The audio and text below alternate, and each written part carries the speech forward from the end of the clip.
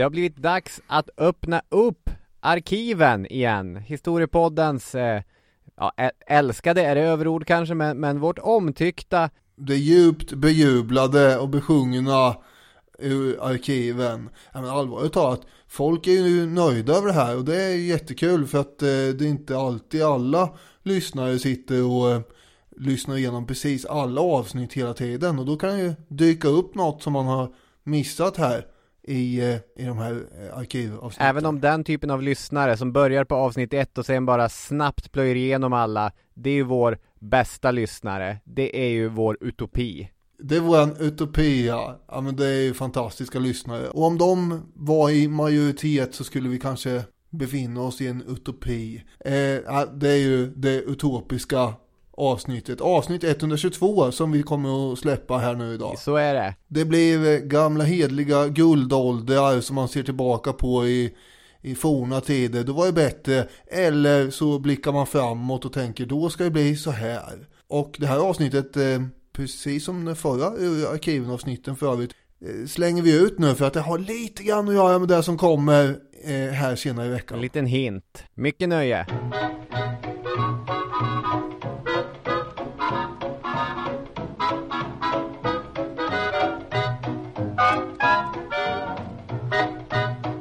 Vi säger det år efter år, lyssnare. Den ljusnande framtid är vår.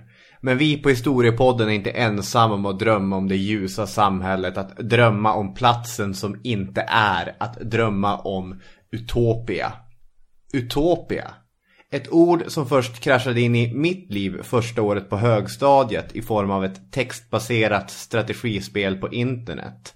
Genom idogt byggande, utforskande och välplanerade manövrar kunde ditt fantasyrike av dvärgar, människor, odöda, eller som för mig, de lite mer unika avians, fågelmänniskorna, växa.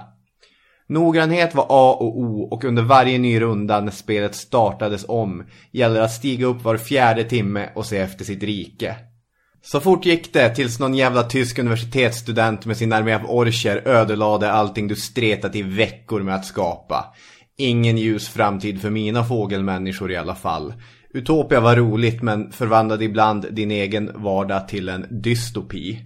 Vi stöter på begreppet utopi här och var. När Umeås nyaste galleria invigdes här om året fick den inte ett klassiskt svenskt gallerinamn som Nian i Gävle eller som Shopping i Luleå, den klassiska gallerian som är världens äldsta. Eller som Spiralen i Norrköping.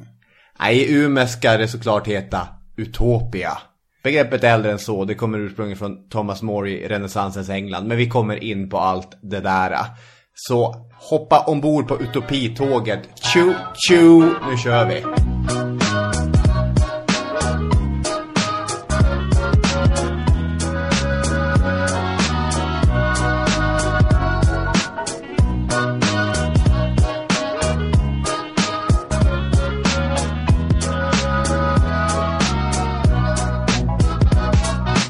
Välkomna till Historiepodden avsnitt 122. Just det.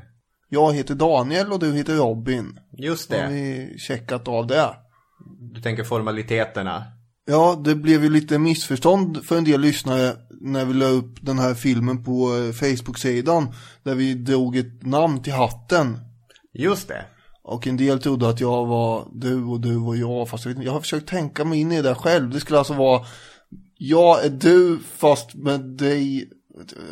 Ja. Det blir väldigt rörigt att tänka sig att man är jag du då eller ja, så har det ju varit då. Hur upplevde du tanken att jag kan inte riktigt smälta att då skulle jag se ut som du. Det är jätterörigt. Varför kommer du med sådana där inlägg? Jag är jag och du är du. Men då är det bra att den här filmen klargjorde det då. Jag tänkte slå ett slag för vår Facebook-sida. Vi börjar närma oss 10 000 följare. Vi är ungefär 1000 följare ifrån.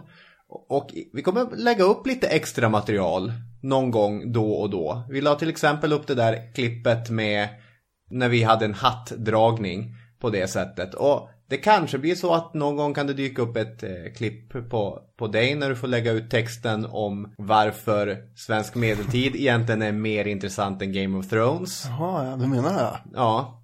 Jag kanske lägger upp något extra material om något annat.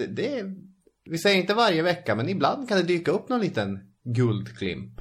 Och nu säger jag guldklimp, och det är kanske starkare, men någon liten pärla. Ja, nu blev det ännu finare där. Något vackert som blänker på stranden. Har du någonting att förtälja som har hänt? Jag skäms lite grann för det avsnittet som har legat ute senaste veckan. När vi spelar in det här så vet vi fortfarande inte hur det har gått i Historiska hatten. Men jag misstänker att det var en stor slam till dig, eftersom jag hade glömt bort att vi skulle ha Historiska hatten. Det här är ju väldigt, väldigt dåligt av dig, eftersom vi som sagt hade höjt det i form av en film också. Ja. Och allting. Så jag var en riktigt dålig försvarsadvokat som kom in okammad och jag vet inte hur i rättssalen, och vem är det jag ska försvara idag? Får väl ändå Pontius Pilatus tillstå här att åklagaren märkte inte detta riktigt. Fast i efterhand så faller en annan pusselbit på plats. Men du fann det bra ändå, fast inte tillräckligt förhoppningsvis. Nej. Vi hoppas att jag inte lyckades dupera juryn.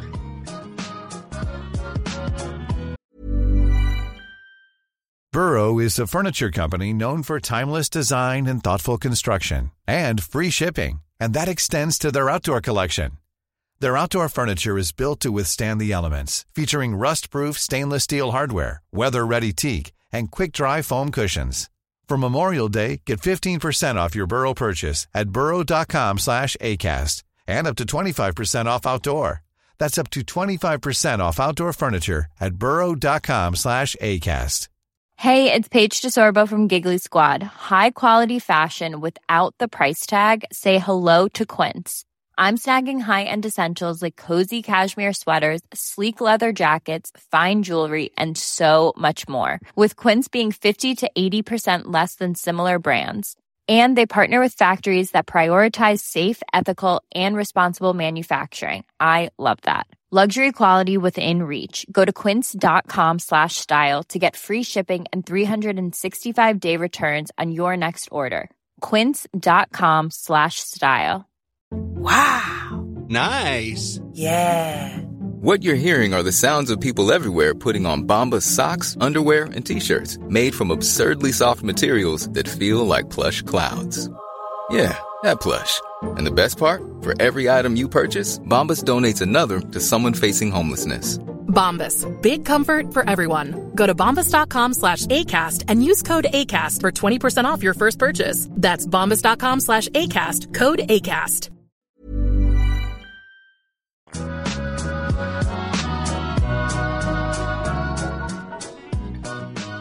Ronny Ambjörnsson, svensk idéhistoriker, extraordinär får man säga. Han är väl den mest namnstarka av svenska idéhistoriker. Han har skrivit en bok om utopier som heter Fantasin till makten.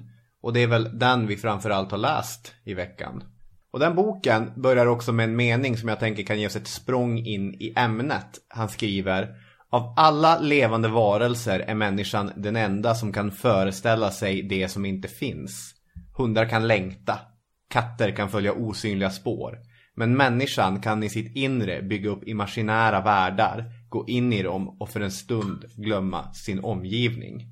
Låt oss utnyttja denna människans säregenhet och för en stund gå in i det här fördunkla som är historien. Utopier, var börjar vi nysta? Ja, men det är väl bra att börja i den där änden med att människan kan föreställa sig saker. Gravar som är bland de äldsta kulturella arkeologiska fynd vi har är någon slags tecken på att människan har föreställt sig något efter som inte har med det här livet att göra. Den här första existentiella frågan som man ställer som barn. När man helt plötsligt rycker tag i någon av ens föräldrar och frågar vad händer när man dör. Att den frågan finns igen nästan.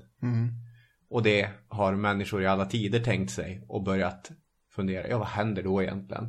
Våldsam ångest hade jag inför den när jag var i 6-årsåldern. Jaha, ja, det här vi har pratat lite grann om din rädsla för helvetet också. Och det är en annan föreställning som utvecklas vart efter och himmel och helvete grejen. Absolut.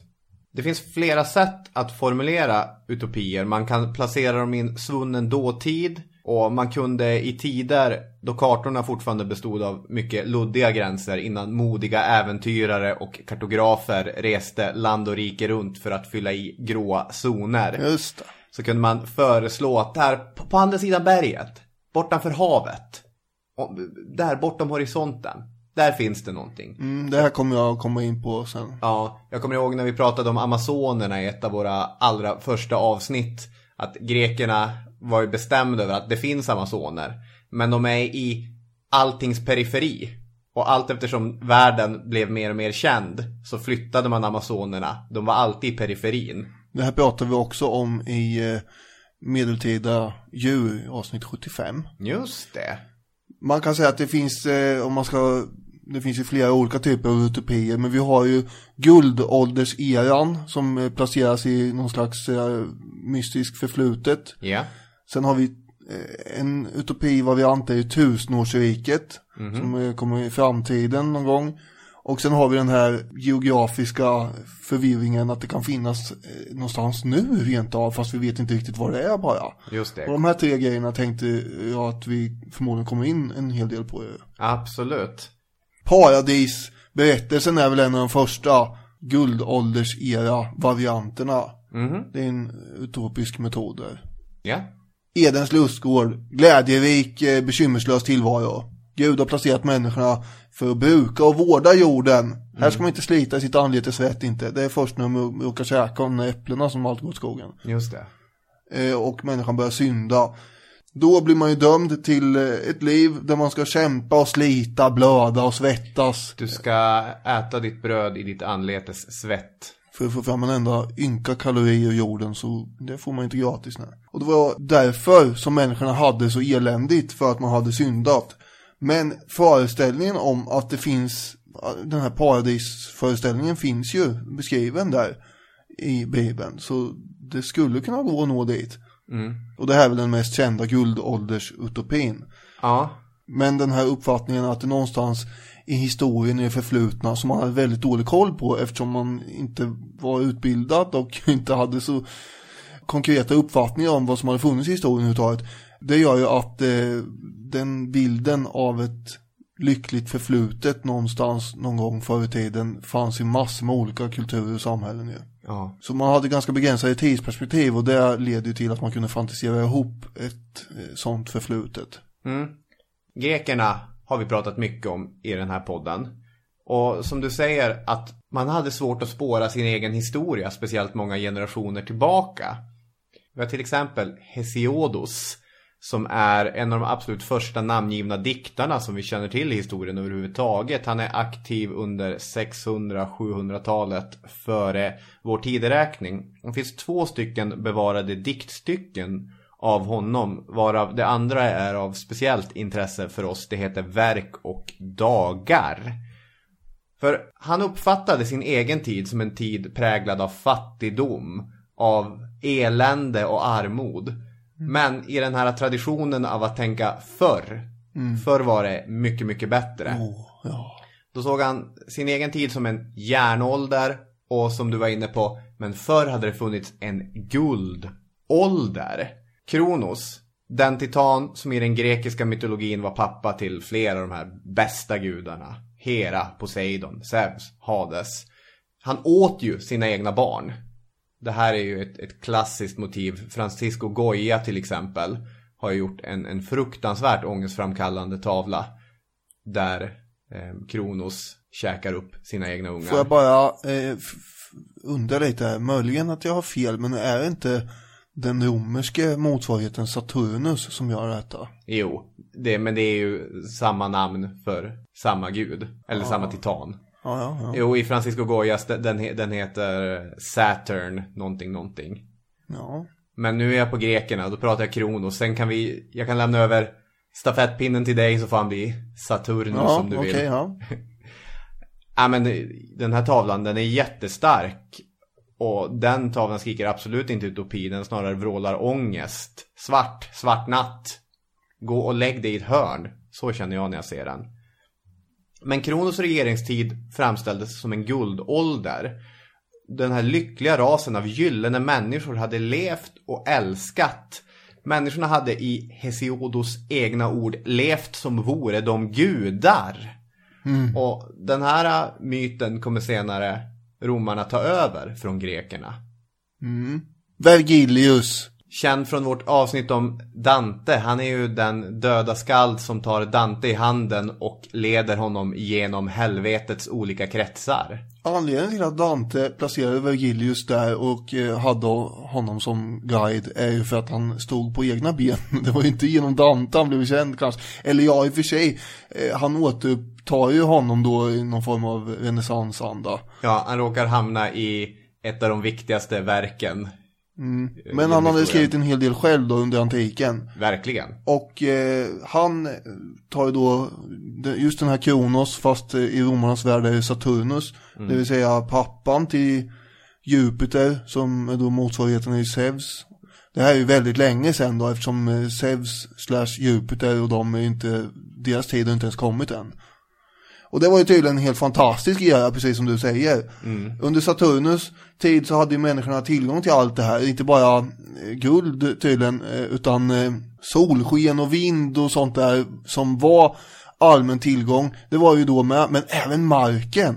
Det var ingen som hade kommit på det här med att man skulle dela upp det hela i egendomsrätt och så. Nej. Utan egentligen vad Vergilius beskriver är någon form av egendomsgemenskap i den här guldåldersdrömmen. Skulle man kunna kalla det kommunism? Ja, det är väl det att man kan, om man likställer det här med egendomsgemenskap så är det ju det. Och det här är ett återkommande tema i utopierna. Sannoliken. Det är också en myt, och myterna blev ju till någon slags luddig historia för många. Ja, väldigt intressant det där. Och Vergilius bygger vidare på den här myten, lägger till saker som kanske inte fanns tidigare. Den kommer dessutom leva in i framtiden när då renässansmänniskorna börjar intressera sig för de gamla antika texterna. Så plockas den här myten upp. Till exempel refereras den till i Miguel de Cervantes klassiska roman om Don Quixote. Den snillrika riddaren. Då rider Don Quixote omkring med Sancho Panza, hans medhjälpare, bredvid på en åsna och berättar för Panza att förr då var människor gjorda av guld. Och den här lilla dumma bonden, ja, säger du det? Så myten var spridd och känd. Skulle man vilja vara gjord av guld? Ja, det är fint. Ja. Men man har också haft extremt vaga uppfattningar om geografiska avstånd och förhållanden, som du sa. Ja, minst sagt. Vilket gör att det går bra att tänka sig att någonstans långt borta, inte bara ett förflutet utan som vi var inne på just nu, finns väldigt gemytlig och mysig plats någonstans. Det här kallar jag för långt bort i stan-syndromet. Jag lanserar den termen här nu. Just det. Jag tycker att det är jobbigt när du blir så akademisk. Att lyssnarna hänger inte med. Ja, vadå? Nej, jag skojar bara. Sydamerikasyndromet kan man kalla det också. För det är ganska ofta i Sydamerikas djungler som man menar att diverse utopier existerar. Ja, men även i Asien där det var väldigt stora vita fläckar på kartorna, ritar man ju ofta in diverse grejer. Edens lustgård placerar man ju i Mesopotamien. Ja, dagens södra Irak. Ja. Man har bombat sönder rätt mycket och det är långt ifrån att vara någon slags Edens lustgård. Just det, det finns brittiska kartor från 1600-talet som pekar ut här ligger det. En annan grej som man kategoriskt målade dit på kartorna var ju den här stora, det okända södra landet. Terra Australis Incognita. Just det. Eftersom mycket landmassa tycktes finnas på det norra halvklotet så tänkte man sig att det måste finnas någonting som väger upp det hela på södra halvklotet som någon slags motvikt, balans. Den här kontinenten tänkte sig redan antika förstås på att den fanns. Ja. Och därför så hittar man helt sonika ut den finns bara. Vetenskapsmännen var helt säkra på det. Det är ingen konstighet. Sen att ingen har sett det är en annan sak.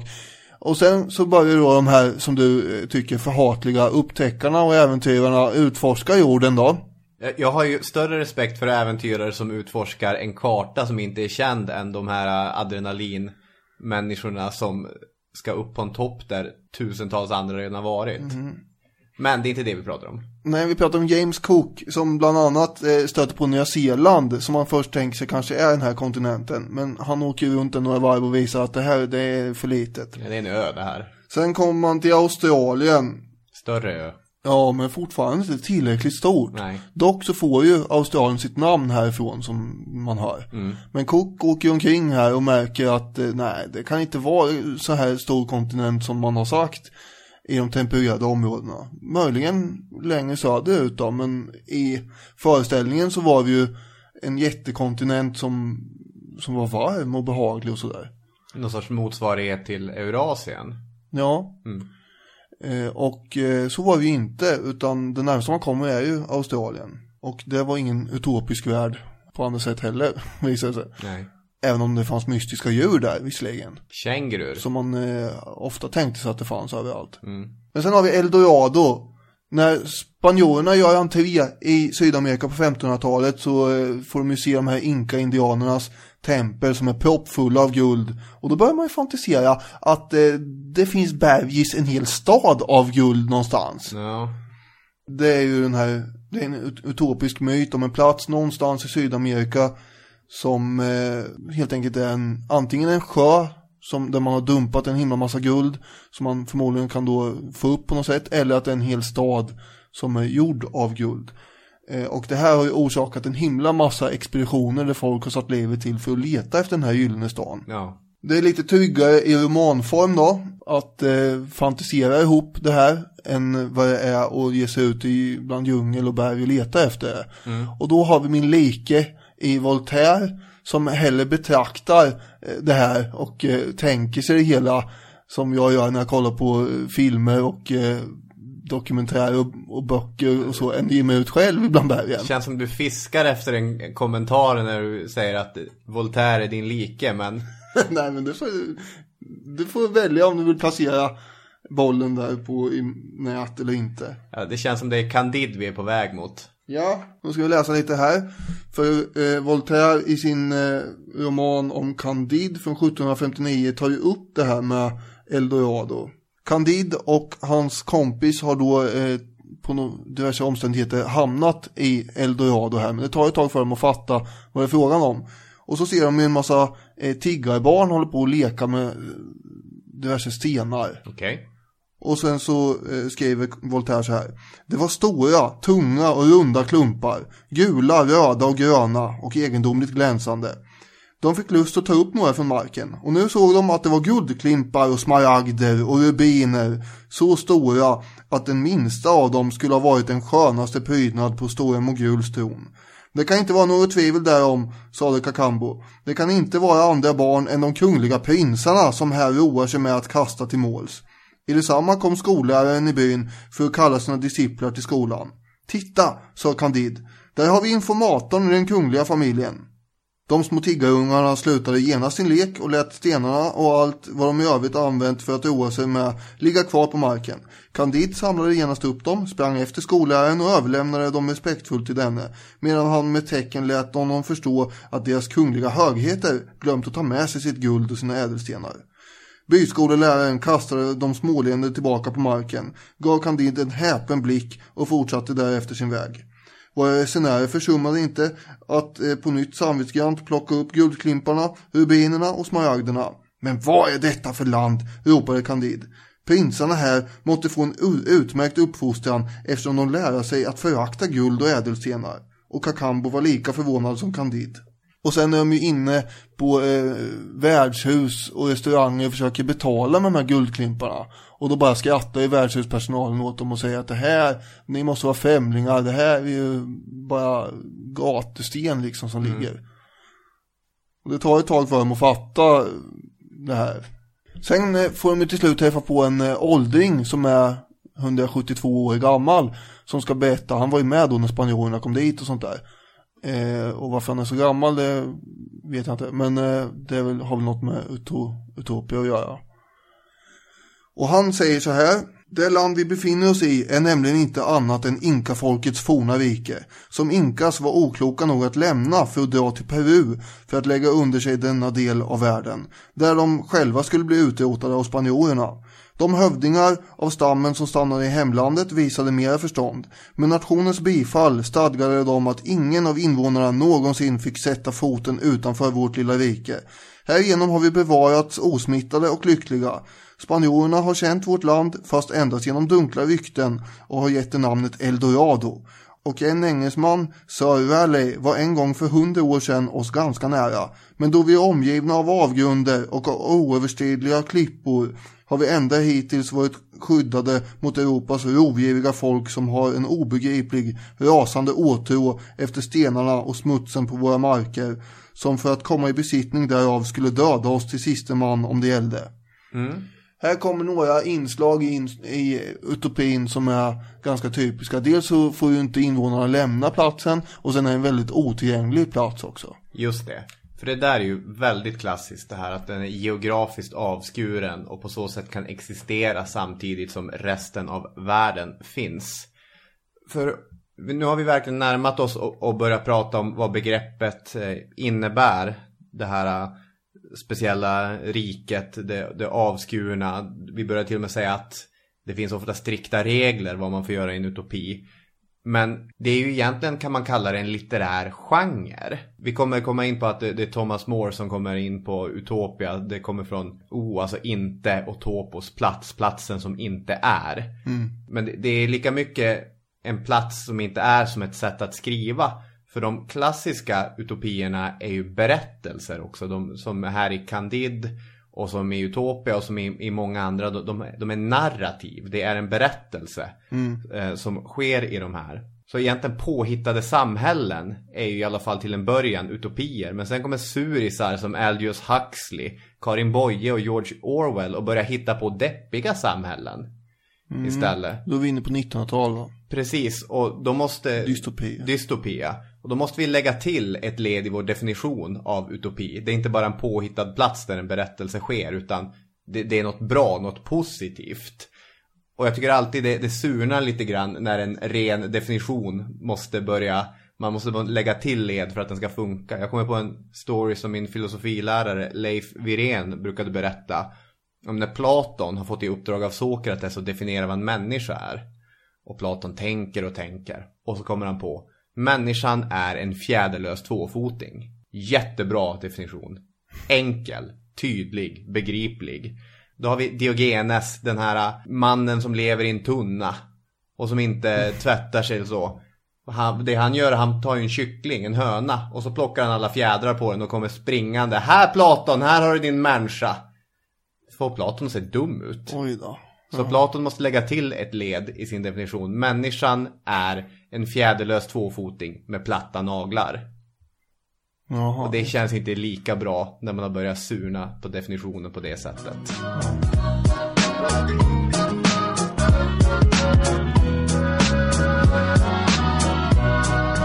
Det finns en inbyggd tanke om också i utopin att när det är som värst, då blir det snart som bäst. En slags idé om tvära kast här, kan man säga. Där det nyss var eländigt och bedrövligt kommer det snart vändas till en lycklig härlighet. Bara man har lite tålamod och väntar. Och väntar. Som väntar på något gott. Och väntar lite till. Så när som helst nu. I ett rasande krig så kan det uppstå förhoppningar om att en evig fred står runt hörnet ju. Ja. Eller när marknadskrafter blir som mest upprörande och orättvisa och effekterna visar sig, och då kommer systemet vältas när som helst och något annat inträda. Eller om man sliter med dagsverken åt någon godsherre och fattigdom och hungersnöd, då rätt vad är så kommer den personen bli belönad av att Kristus kommer ner och uppenbarar sig. Och då inträder ju den här tanken om utopin i framtiden. Just det. Som är en annan variant än den som guldålderseran är. Ja, sannoliken. Tusenårsriket är ju en sån här traditionell utopi också. Kristus belönar de fattiga och gudsfruktiga i Uppenbarelseboken till exempel. Nu är det dags för apokalyps här. Och då är det totala omvälvningar det handlar om. I Uppenbarelseboken så beskrivs ju väldiga odjur som uppträder, och det är fienderna då. Leviatan, Behemot. I kapitel 13 så står det: och jag såg ett odjur stiga upp ur havet. Det hade 10 horn och 7 huvuden. Och på sina horn 10 kronor och på sina huvuden hädiska namn. Det här vilddjuret brukar tolkas som den romerska staten. Men det är ju fritt fram för spekulation vad det är. Egentligen det är inte säkert det var Rom. Någon annan kanske skulle säga att det är något annat nu. Och sen under tiden som ni funderar på det här så kan man ju också kolla på kapitel 17. Där det är en kvinna som är väldigt oanständig som dyker upp. Och jag såg en kvinna sitta på scharlakansrött odjur som var fullt med hädiska namn och hade 7 huvuden och 10 horn. Och kvinnan var klädd i purpur och scharlakansrött och lyste av guld och ädelstenar och pärlor. I handen hade hon en guldbägare som var full av skändligheter och smutsen från hennes otukt. Och på hennes panna var det skrivet en hemlighet: det stora Babylon, moder till alla skökor och skändligheter på jorden. Ja, den babylonska horan. Och det här tolkas ju ofta då som penningbegär, den kvinnan, och ekonomiskt förtryck. Det är så många bilder i den där att man är med och så sen kommer det 7 huvuden och 10 kronor och står någonting i pannan. Det kräver en enorm imaginär förmåga. Ja, det är mycket på en gång. Men kontentan och meningen med hela är att det är våldet och penningen som dominerar jorden.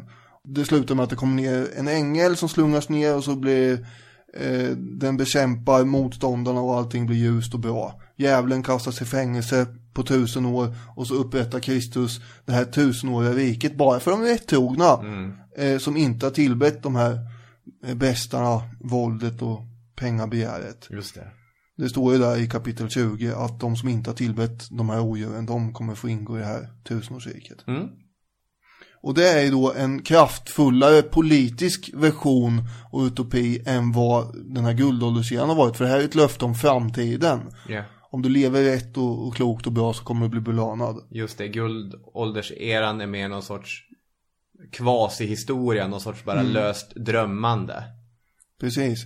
Och här är ju då också fritt fram för alla fattiga människor och de som har det bedrövligt för tillfället att tolka det här som att det kommer vara, i det här 1000-årsriket så är det jämlikhet och broderskap som kommer att råda. Och att det är de som är segrarna i slutändan, inte de rika eller köpmännen och kungarna och så. Just det. De första kristna församlingarna försökte leva så här också. I någon form av solidaritet med varandra. För att de skulle få den här biljetten till 1000-årsriket. Absolut, och vissa kristna samfund i hyfsat modern tid också. Shaker-gänget i USA och liknande. Ja, det blir ju väldigt mycket sådana rörelser i och med reformationen sen. Ja. Och apropå det så har vi då under 30-åriga kriget, när det är som mest blodigt och brutalt, då tänker sig ju många att nu är förändringen väldigt nära, för det kan inte bli värre än så här. Nej, så illa som det är nu så måste något bra stå för dörren. Ja, det måste ju det. Och då har vi en svensk som heter Anders Pedersson Kempe som har varit soldat i 30-åriga kriget, och han blir en ivrig pacifist och fördömer svenska arméns mördande och rövande i religionens namn. Han kritiserar den organiserade religionen överlag och kopplar de här händelserna i Uppenbarelseboken till världslig makt. Vilddjuren är den världsliga makten och våldet. Och han kopplar alla världsliga institutioner, stat och kyrka, till att de är skapade av djävulen, och att för de företräder världsliga intressen som makt och pengar. Och kritiserar staten och kyrkan och säger att det är en tvehövdade draken som håller det här 30-åriga kriget, som man inte kallar det då i och för sig. Nej. Utan då kallar man det för tyska kriget bara. Att det är de här världsliga intressen som håller det igång och maler ner hela Centraleuropa. Freden verkar ju nästan i sig vara en utopi här, eftersom den är så avlägsen. Ja, alltså han har ju inte fel heller. Nej. Att det djävulen har väl antagligen fel om, men att de här destruktiva krafterna. Så då börjar han propagera för att de är dåliga förstås då, staten och kyrkan. Och det här kommer ju göra att de inte uppskattar honom, utan han blir anklagad för kätteri och sen måste han fly landet och så. Sida vid sida, tillsammans hjälps de åt. Staten och kyrkan sitter i samma båt. I det här fallet så kan man ju tolka det så, ja. Sen har ju den här idén om 1000-årsriket applicerats i andra former av idéströmningar också, givetvis. Då har vi definierat 3 typer av utopier. Den som var i en svunnen dåtid, den som är geografiskt gömd och den som komma skall. Ja. Och då ska vi kanske besöka några såna här. Den klassiska utopin har vi redan tassat kring. Thomas More, Utopia. Nu är vi i Sydamerika. Nu blev det så. Ja. Att vi hamnade där igen.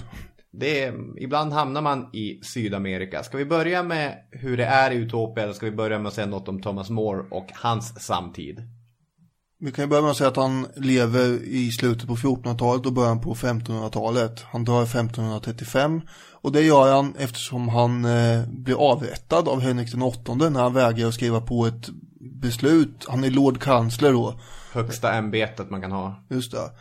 Han vägrar att godkänna att kungen ska vara överhuvud för kyrkan. Precis. Det betyder inte att han älskar katolska kyrkan heller dock. Nej, för det finns mycket att säga om Thomas More. Han var ju humanist, hängde med Erasmus av Rotterdam och gänget. Och en stor renässansprofil.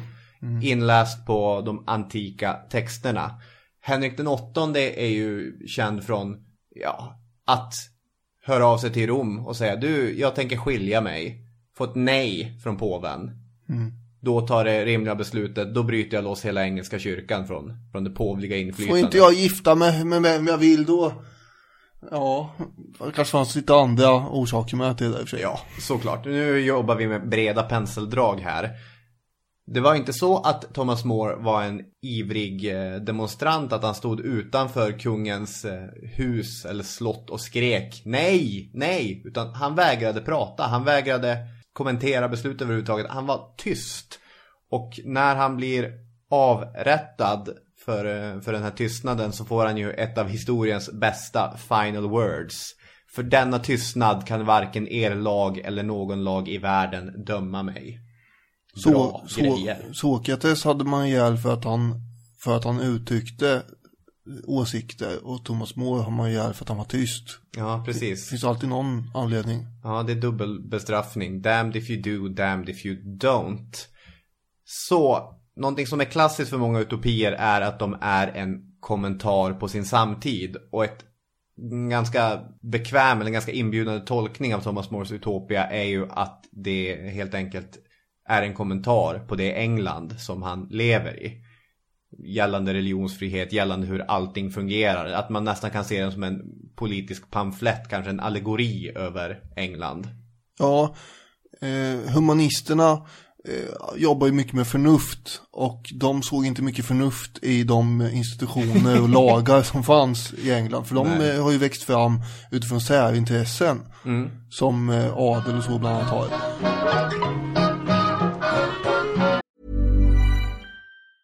A lot can happen in 3 years, like a chatbot may be your new best friend. But what won't change? Needing health insurance. United Healthcare Tri-Term Medical Plans, underwritten by Golden Rule Insurance Company, offer flexible, budget-friendly coverage that lasts nearly 3 years in some states. Learn more at uh1.com. Mother's Day is around the corner. Find the perfect gift for the mom in your life with a stunning piece of jewelry from Blue Nile. From timeless pearls to dazzling gemstones, Blue Nile has something she'll adore.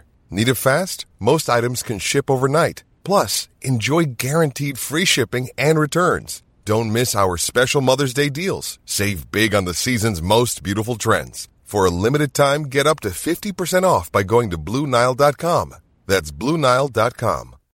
Millions of people have lost weight with personalized plans from Noom. Like Evan, who can't stand salads and still lost 50 pounds. Salads generally for most people are the easy button, right? For me, that wasn't an option. I never really was a salad guy. That's just not who I am. But Noom worked for me. Get your personalized plan today at Noom.com.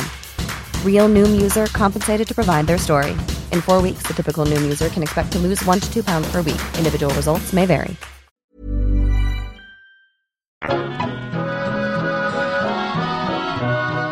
För det är More som själv har huvudrollen i sin Utopia, och han berättar i jag-form.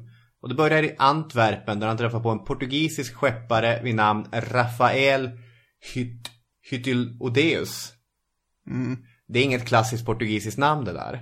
Ja, i alla fall, den här skepparen har tillsammans med Amerigo Vespucci varit i den nya världen. Och på omvägar så har vår portugisiska berättare hittat det här magiska landet Utopia. Ett land skapat av en hjärna som verkar höra hemma någonstans i autismspektrat. Det är 54 lika stora städer med lika långt avstånd mellan varandra. I städerna väljer 30 hushåll varje år en fylark. De här 54 fylarkerna bildar tillsammans en folkförsamling. Den här folkförsamlingen väljer bland 4 kandidater en guvernör. Dessutom finns en senat på 20 medlemmar. Det är halvlikt det romerska systemet faktiskt. Och han var ju en renässansmänniska, så han kände ju väl till. Men det handlar inte om Rom, det handlar knappt om Europa. Det handlar ju om England. För berättelsen tar sin början i England, där den här portugisen spyr galla över hur det är ställt i England. Ja, man kan ju säga det att nu nämnde du Vespucci här och att man åkte över till nya världen och så. Det är en annan grej med utopierna ofta, att de blir placerade i en realistisk och verklig ram. För Vespucci hade ju hittat nya världen och sådär. Så då sätter vi en karaktär i den kontexten. Den här Rafael. Den här Rafael han hade beklagat sig då över de här hårda lagarna som fanns i England. Han säger att det är orimligt att man hänger 20 personer i en och samma galge för att de är tjuvar, eftersom de har ju tvingats till det här tjuveriet för att försörja sig. Det är ju några få mäktiga jordägare i England som har förvandlat åkermarken till fårbete, eftersom de vill ha ullen från fåren. Det är mycket mindre arbetskraftintensivt att ha en massa får som går omkring och betar än att odla marken. Sannoliken. Ja, så det gör att en massa människor blir arbetslösa. Då kommer de in till städerna med alla sina barn som håller på att svälta ihjäl och utmärglade och blir mer eller mindre tvingade till att tjuva. Precis. Menar den här portugisen på. Och då är roten till hela problemet enligt Moores huvudkaraktär här tanken om privategendom. Ja. Det är ullmarknadens fel att jorden har blivit en handelsvara och utsatt för marknadsmekanismerna som är fel här. Den här Hydradeus säger ju, min kära Moore, jag ska säga precis vad jag tycker.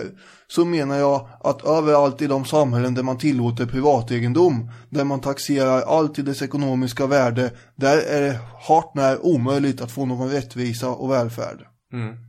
Och i Utopia så ägs ju allt gemensamt också, som vi var inne på i föregående utopier. Ja, det är ett återkommande drag, det privata ägandet. Man jobbar 6 timmar om dagen och sen pysslar man lite grann med studier och sådär. Ingen behöver hålla på med samma sak hela livet, utan man roterar. Stadsbor måste också bo några år ute på vischan och påta i marken och vara bonde. Just det, och på kvällarna ägnar man sig åt utbildning. Man går på föreläsningar och man tillskansar sig kunskap. Det är en ganska tydlig klassbeskrivning i det här. Marx har ju givetvis läst det här noggrant och tagit intryck. Ja, det har han. Moore dundrar på här om hur de rika i England har stiftat lagarna som inte är då förnuftiga enligt honom, för att hålla ner de fattiga. När jag idag för min inre blick betraktar de samhällen som finns ett efter ett, då framstår det vid Gud inte som någonting annat än en enda stor sammansvärjning som gör det möjligt för de rika att i samhällets namn slå vakt om sina egna privilegier, säger han. Just det. Och i Utopia, om vi ska säga något mer om det, där skrattar man ju inte åt mentalt och fysiskt handikappade, utan om man gör det, då är det man själv som är den konstiga. Och man är oformlig, skriver han. Precis. En till sak som är intressant med utopier och som är väldigt tydligt i Utopia är också det här att utopisten, författaren, är på ett sätt ofta förmögen till radikalt tänkande och styra upp grejer som ligger långt bort från sin egen verklighet. Men man brukar också fastna i sina egna strukturer. Och någonting som är intressant med Utopia, allt arbete görs gemensamt, men den här axeln manligt-kvinnligt, den har inte riktigt Moore lyckats bryta sig fri från. För man delar ju på arbetet, både männen och kvinnorna, men sen så ska kvinnorna också laga maten.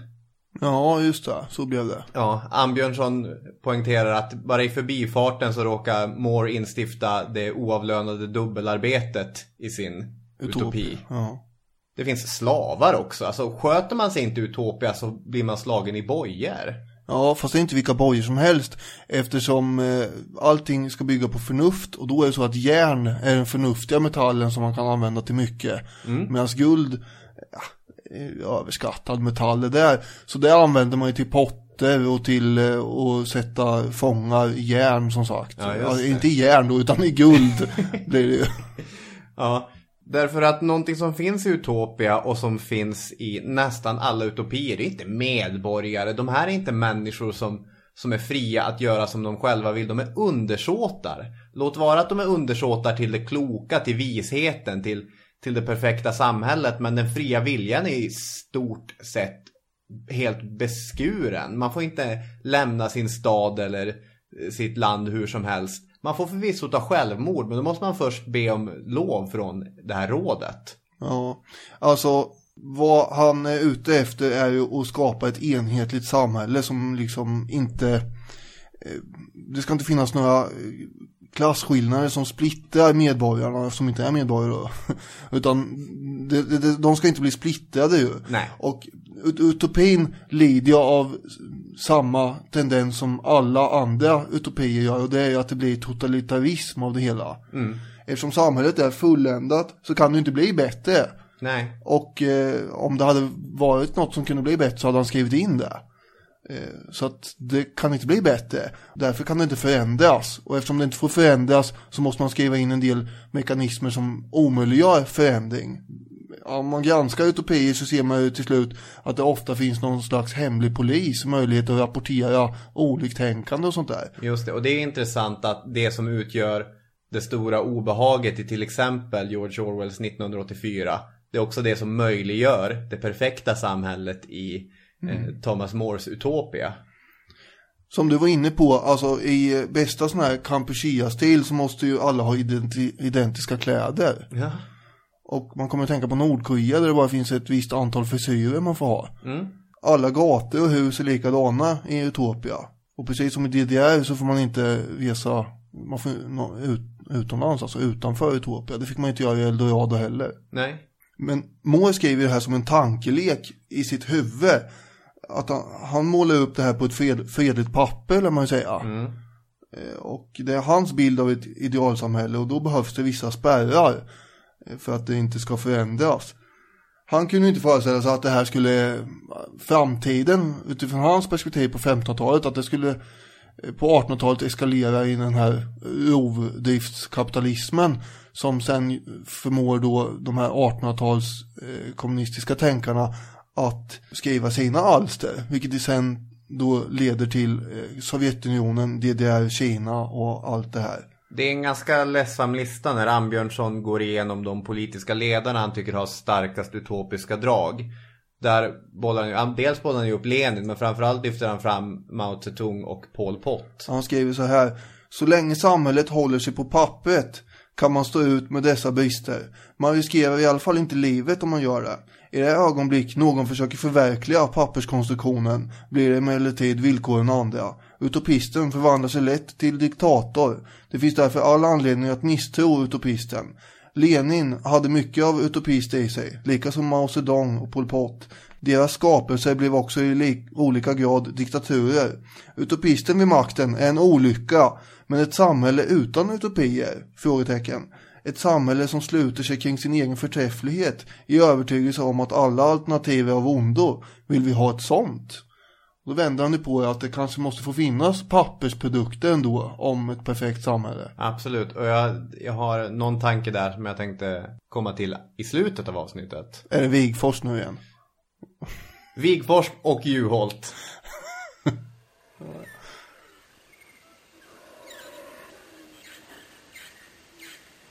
The expedition was up among the 1,000 tributaries, an enormous hinterland of a great river, up there where the maps had to be made, savage dialects studied, and all manner of strange flora and fauna expected.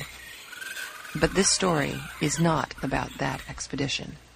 That was only the merest starter for ours. My interest was first roused by talk among our guides. I'm quick at languages, know a good many, and pick them up readily. What with that and a really good interpreter we took with us, I made out quite a few legends and folk myths of these scattered tribes. And as we got farther and farther upstream, in a dark tangle of rivers, lakes, morasses, and dense forests, with here and there an unexpected long spur running out from the big mountains beyond, I noticed that more and more of these savages had a story about a strange and terrible woman land in the high distance. Up yonder, over there, way up, was all the direction they could offer. But their legends all agreed on the main point, that there was this strange country where no men lived. Only women and girl children. Tänkte bolla upp en annan typ av utopi, eller på ett sätt en liknande typ av utopi. För återigen kommer vi befinna oss i Sydamerika. Återigen kommer vi komma i kontakt med äventyrare som liksom bara har följt en konstig flod och hittat ett dolt land. Sa du äventyrare? Jag sa äventyrare.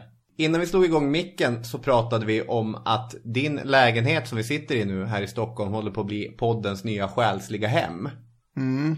Men en gång i tiden hade podden ett annat själsligt hem. Då satt jag och du i Gävle. Och det tänker du som en guldåldersera nu, eller? Ja. När du hade kontrollen över kaffebygden och... Då fanns det inga som helst problem. Nej, men vi satt och pratade om Charlotte Perkins Gilman.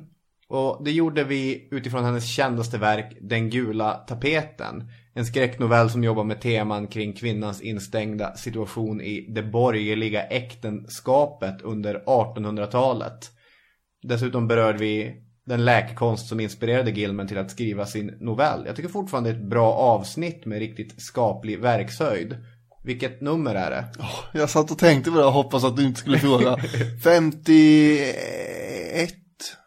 Kring 50 där någonstans. Ni hittade på egen hand. Men Gilman var en författare med många strängar på sin lyra. Utöver denna novell och hennes stora facklitterära utgivning så skrev hon flera delar om en typ av kvinnlig eller feministisk utopi. Kvinnolandet eller Jungfrulandet i sin ursprungliga svenska översättning. Herland på engelska. 1915 är den här publicerad. 52, avsnitt 52 är det. Avsnitt 52. 1915, det är ingen bara så här konstig sammanträffande att det är just 1915 som Gilman skriver den här novellen, utan det pågår världskrig. Och under världskriget när alla män ligger i olika skyttegravar med kallbrand, då har kvinnorna kommit ut i samhället och det finns en flora av litteratur som präglas av det här. Deras ökade möjligheter i offentligheten. Just det. Och i den här Jungfrulandet så kommer det bli likadant. För att de beskriver ju i Sydamerikas djungler där någonstans instängt. Så är vi ju 3 män då som är på någon slags upptäcktsfärd. Precis. Och upptäcker det här Jungfrulandet. De smyger sig på och så ser de 3 stycken kvinnor som sitter och gungar på en gren. Vad vi såg var kortklippt, mjukt, glänsande hår, en åtsittande klädesdräkt av något lätt och starkt material, bestående av en jacka, ett par knäbyxor samt därtill ett par prydliga damasker. Klarögda och blida som papegojor och lika omedvetna om alla faror. Fullkomligt obesvärade satt de där och gungade framför oss och stirrade lika intensivt på oss som vi på dem. Hur mycket vet Gilman om papegojor egentligen? Ja, jag vet inte. Är de obesvärade av faror? Det är inte det som ska vara fokus här, såklart. Ja, de kommer bli tagna till fånga de här 3 männen, men de behandlas utmärkt i Kvinnolandet.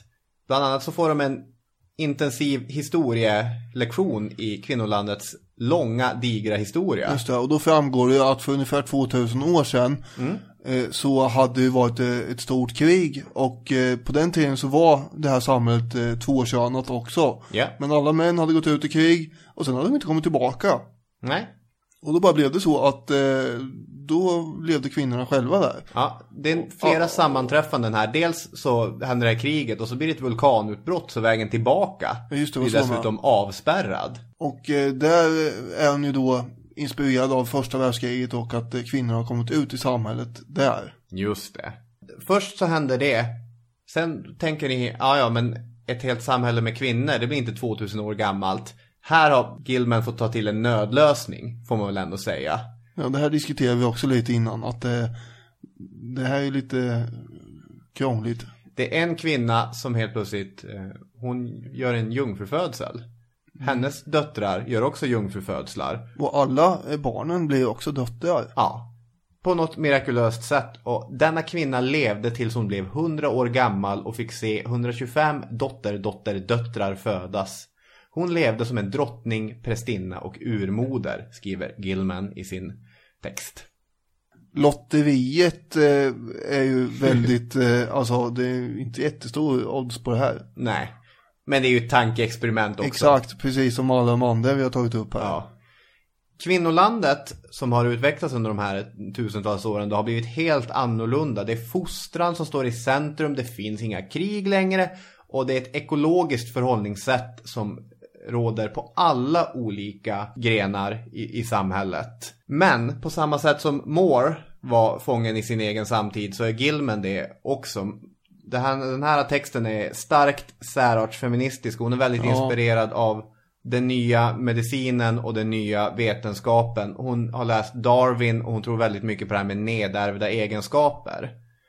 Så att ett av sätten varför det är så positivt och bra här är ju därför att det är bara de kvinnor med positiva, bra egenskaper som väljer att skaffa barn. Hur man nu väljer att... Ja, det var där jag hade lite problem med. Att de som inte hade de här positiva egenskaperna, de skulle välja att inte bli mödrar. Men eftersom man bara kan bli mor genom jungfrufödsel kan man välja det. Men det, som sagt, det är en tankelek här. Man får välja att göra hur man vill när man skriver. Sannoliken. Så att i Thomas More så hade vi en hemlig polis, någon sorts utopia Stasi.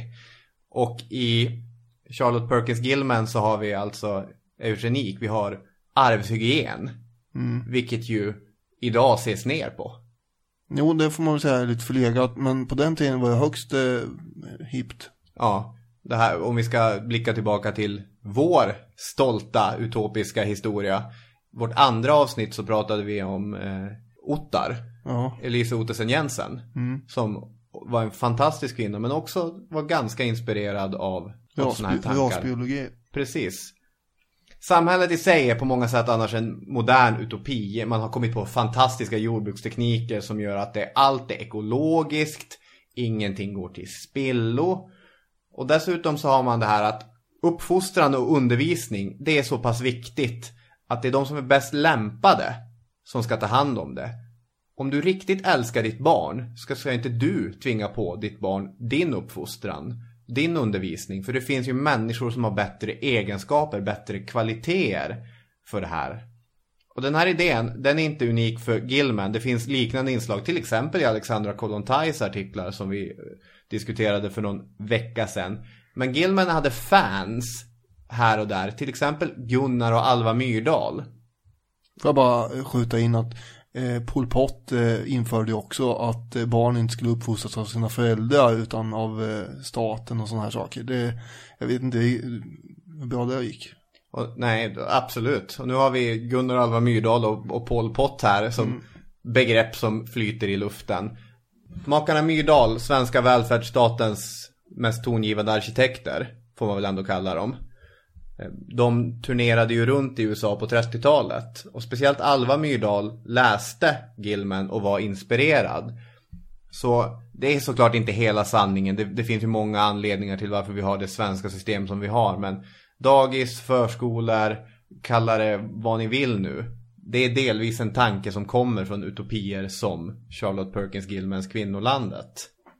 Vilket ju ändå är intressant. De här 3 manliga berättarna, de kommer börja ifrågasätta sin egen situation. Och de kommer ta olika beslut. En stannar kvar i Kvinnolandet. En försöker stanna kvar, men han kan inte skaka av sig sin egen historia, sina egna sunkiga värderingar, så han blir utkastad. Och den tredje gifter sig med en kvinna från Kvinnolandet och tar med henne tillbaka till sin egen värld. Och då kan man göra det typiska, kommentera det andra samhället i en uppföljare utifrån hennes ögon. På samma sätt som den här portugisen i Thomas More pratar om hur vidrigt det är i England. Så kan då Charlotte Perkins Gilmans Kvinnolandskvinna kommentera hur vidrigt det är i USA. Därför hon har sett något annat. Det är ju kontrasterna igen. Man ställer en version mot den som man vill kritisera. Precis. De blir förändrade, de här 3 männen. Och i slutet sammanfattar de: när vi i vårt land talar om mänsklighet är det manlighet vi egentligen menar.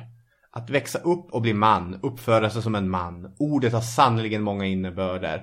Denna bild är full av marscherande män, arméer av män, långa processioner av män. Män som styr sina skepp mot nya vatten, som utforskar okända trakter. Och så, det kommer 20 sådana exempel på allt män gör. Allt från att vara lärare till att vara modiga krigare och så vidare. Och när vi talar om kvinnor tänker vi på deras kön. Men för dessa kvinnor med deras obrutna 2000-åriga kvinnliga civilisation frammanade ordet kvinna samma storslagna bild av världen. Hon har ju rätt här, men det är ju sorgligt att hon har rätt. Att man tänker väldigt mycket i manliga termer när man pratar om historia. Mm. För kvinnor finns ju med i historien hela tiden. Och jag menar, även om det inte är... Så fort man inte nämner ett namn så finns det en förmodad tendens att man tänker att då är det män det handlar om. Mm. Och eftersom de flesta aktörer som man stöter på i historien som har suttit på maktpositioner är ju män. Mm. Så blir det ju lätt att man tänker så. Att ja, men då, det här var en kung och det var en upptäckare och då är det bara män. Men de här upptäckterna, krigen, uppfinningarna och allt det här påverkar ju både män och kvinnor som råkar leva under den tiden. Absolut. Och de flesta, absolut alla flesta av de människorna blir inte nämnda i några historiska dokument oavsett om de är män eller kvinnor. Men de blir påverkade av det som de här uppfinnarna eller politiska ledarna styr och ställer med. Ja, och ingenting skulle göra egentligen oss mer olyckliga än om den här bilden att kvinnohistoria skulle vara någonting som är avskilt från den riktiga historien, från den egentliga historien. För så är det ju inte.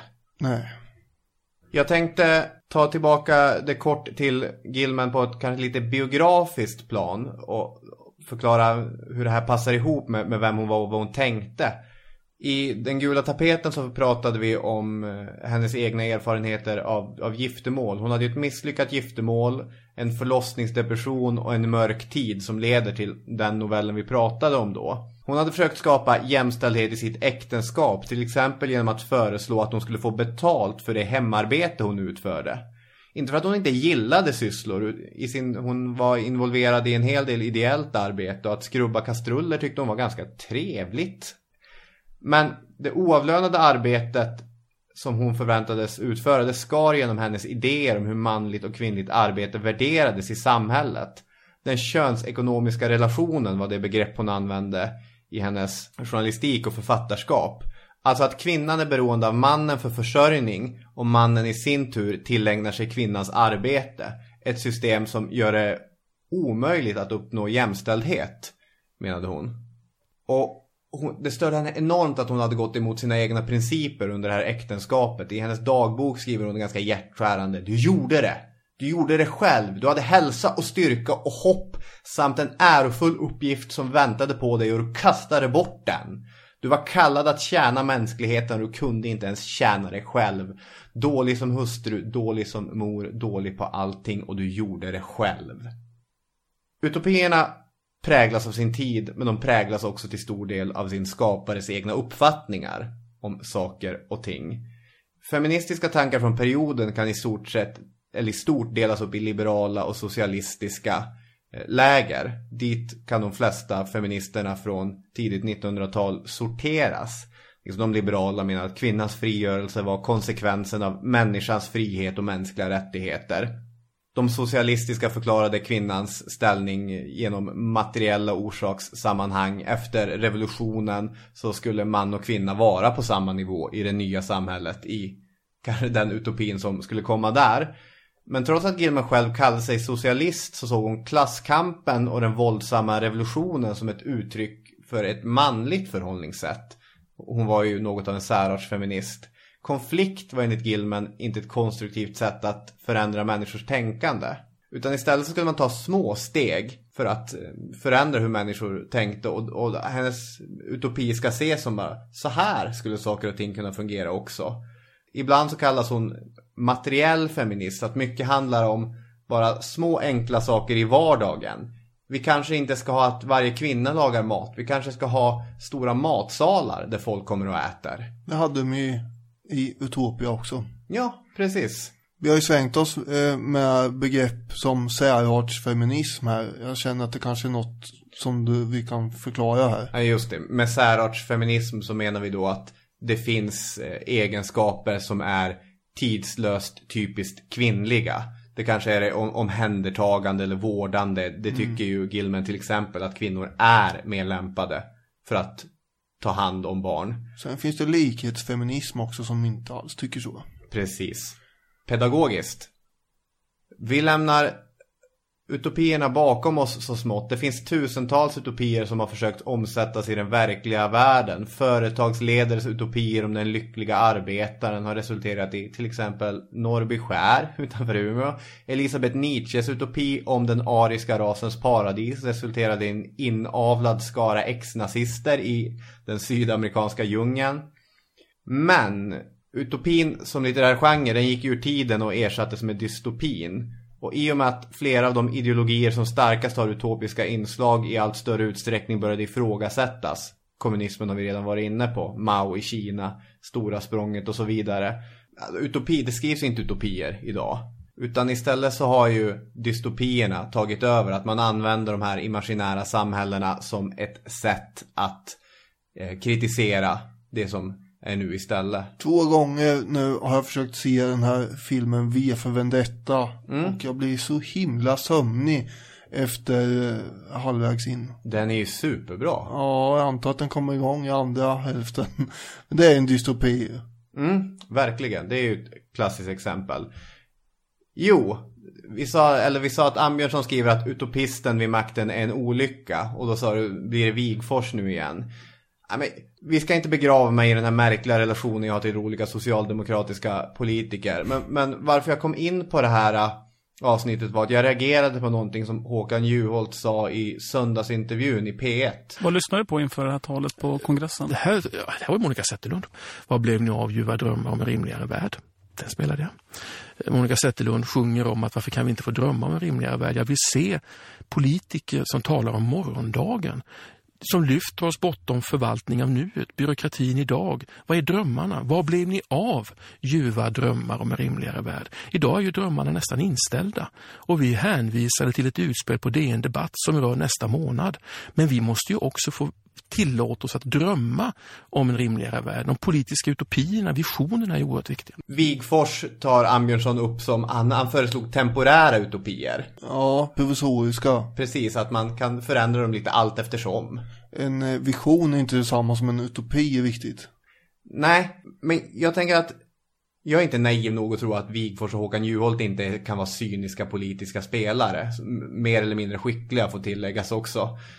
Men jag dras ändå till den typen av ledare som målar upp en ljus framtid, hur orealistiskt den kan vara. Det kanske är ett 1000-årsriket som det hade varit längtar. En av arbetarna i Stalins stora jordbrukskollektivisering där, eller? Ja, men det vet man ju inte. Men det finns ju något härligt att tro på en ljus framtid som är bättre än vad vi har. Jo, det kan man ju göra. Men att sträva efter någon oförändligt lyckorike kan väl för fåglarna inte vara målet. Alltså de här spärrarna som finns är ju riktiga spärrar som är högst olyckliga. Ja. De kan man ju inte vilja ha. Nej, jag tror vi är överens om att vi inte vill ha ett oförändligt. Jag hoppas jag verkligen. Ja. Jag tror vi har målat upp ganska väl hur olika former av utopier har funnits och vad det innebär. Jag tänker ändå att det ibland skulle vara en intressant fråga att ställa till våra partiledare när det är utfrågning i tv. Hur ser ett gott framtida samhälle ut enligt dig? Ja, då tror jag inte många skulle vilja svänga sig med ord som utopi. Eftersom den är så rigid, den varianten. Ja, nej. Och det är inte utopier jag efterlängtar. Det är bara att man höjer blicken något ibland. Nu ska vi höja blicken mot hatten som ligger här på bordet framför oss. Vi ska dra ett namn. Och den här gången ska jag komma ihåg att läsa på också.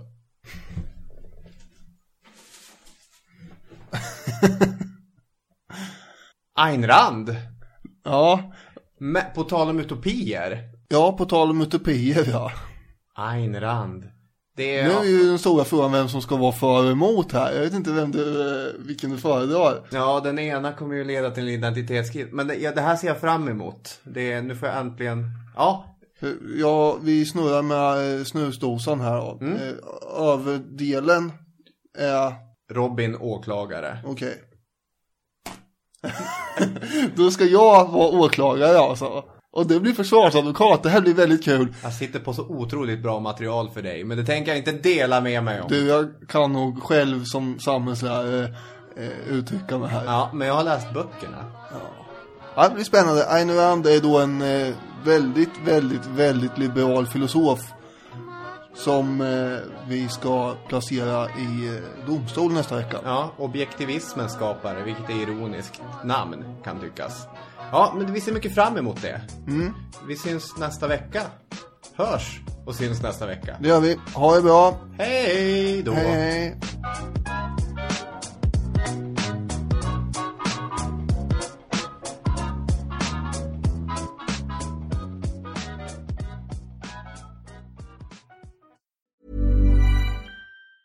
Normally, being a little extra can be a bit much. But when it comes to healthcare, it pays to be extra. And United Healthcare makes it easy with Health Protector Guard fixed indemnity insurance plans. Underwritten by Golden Rule Insurance Company, they supplement your primary plan, helping you manage out-of-pocket costs without the usual requirements and restrictions like deductibles and enrollment periods. So when it comes to covering your medical bills, you can feel good about being a little extra. Visit UH1.com to find the Health Protector Guard plan for you.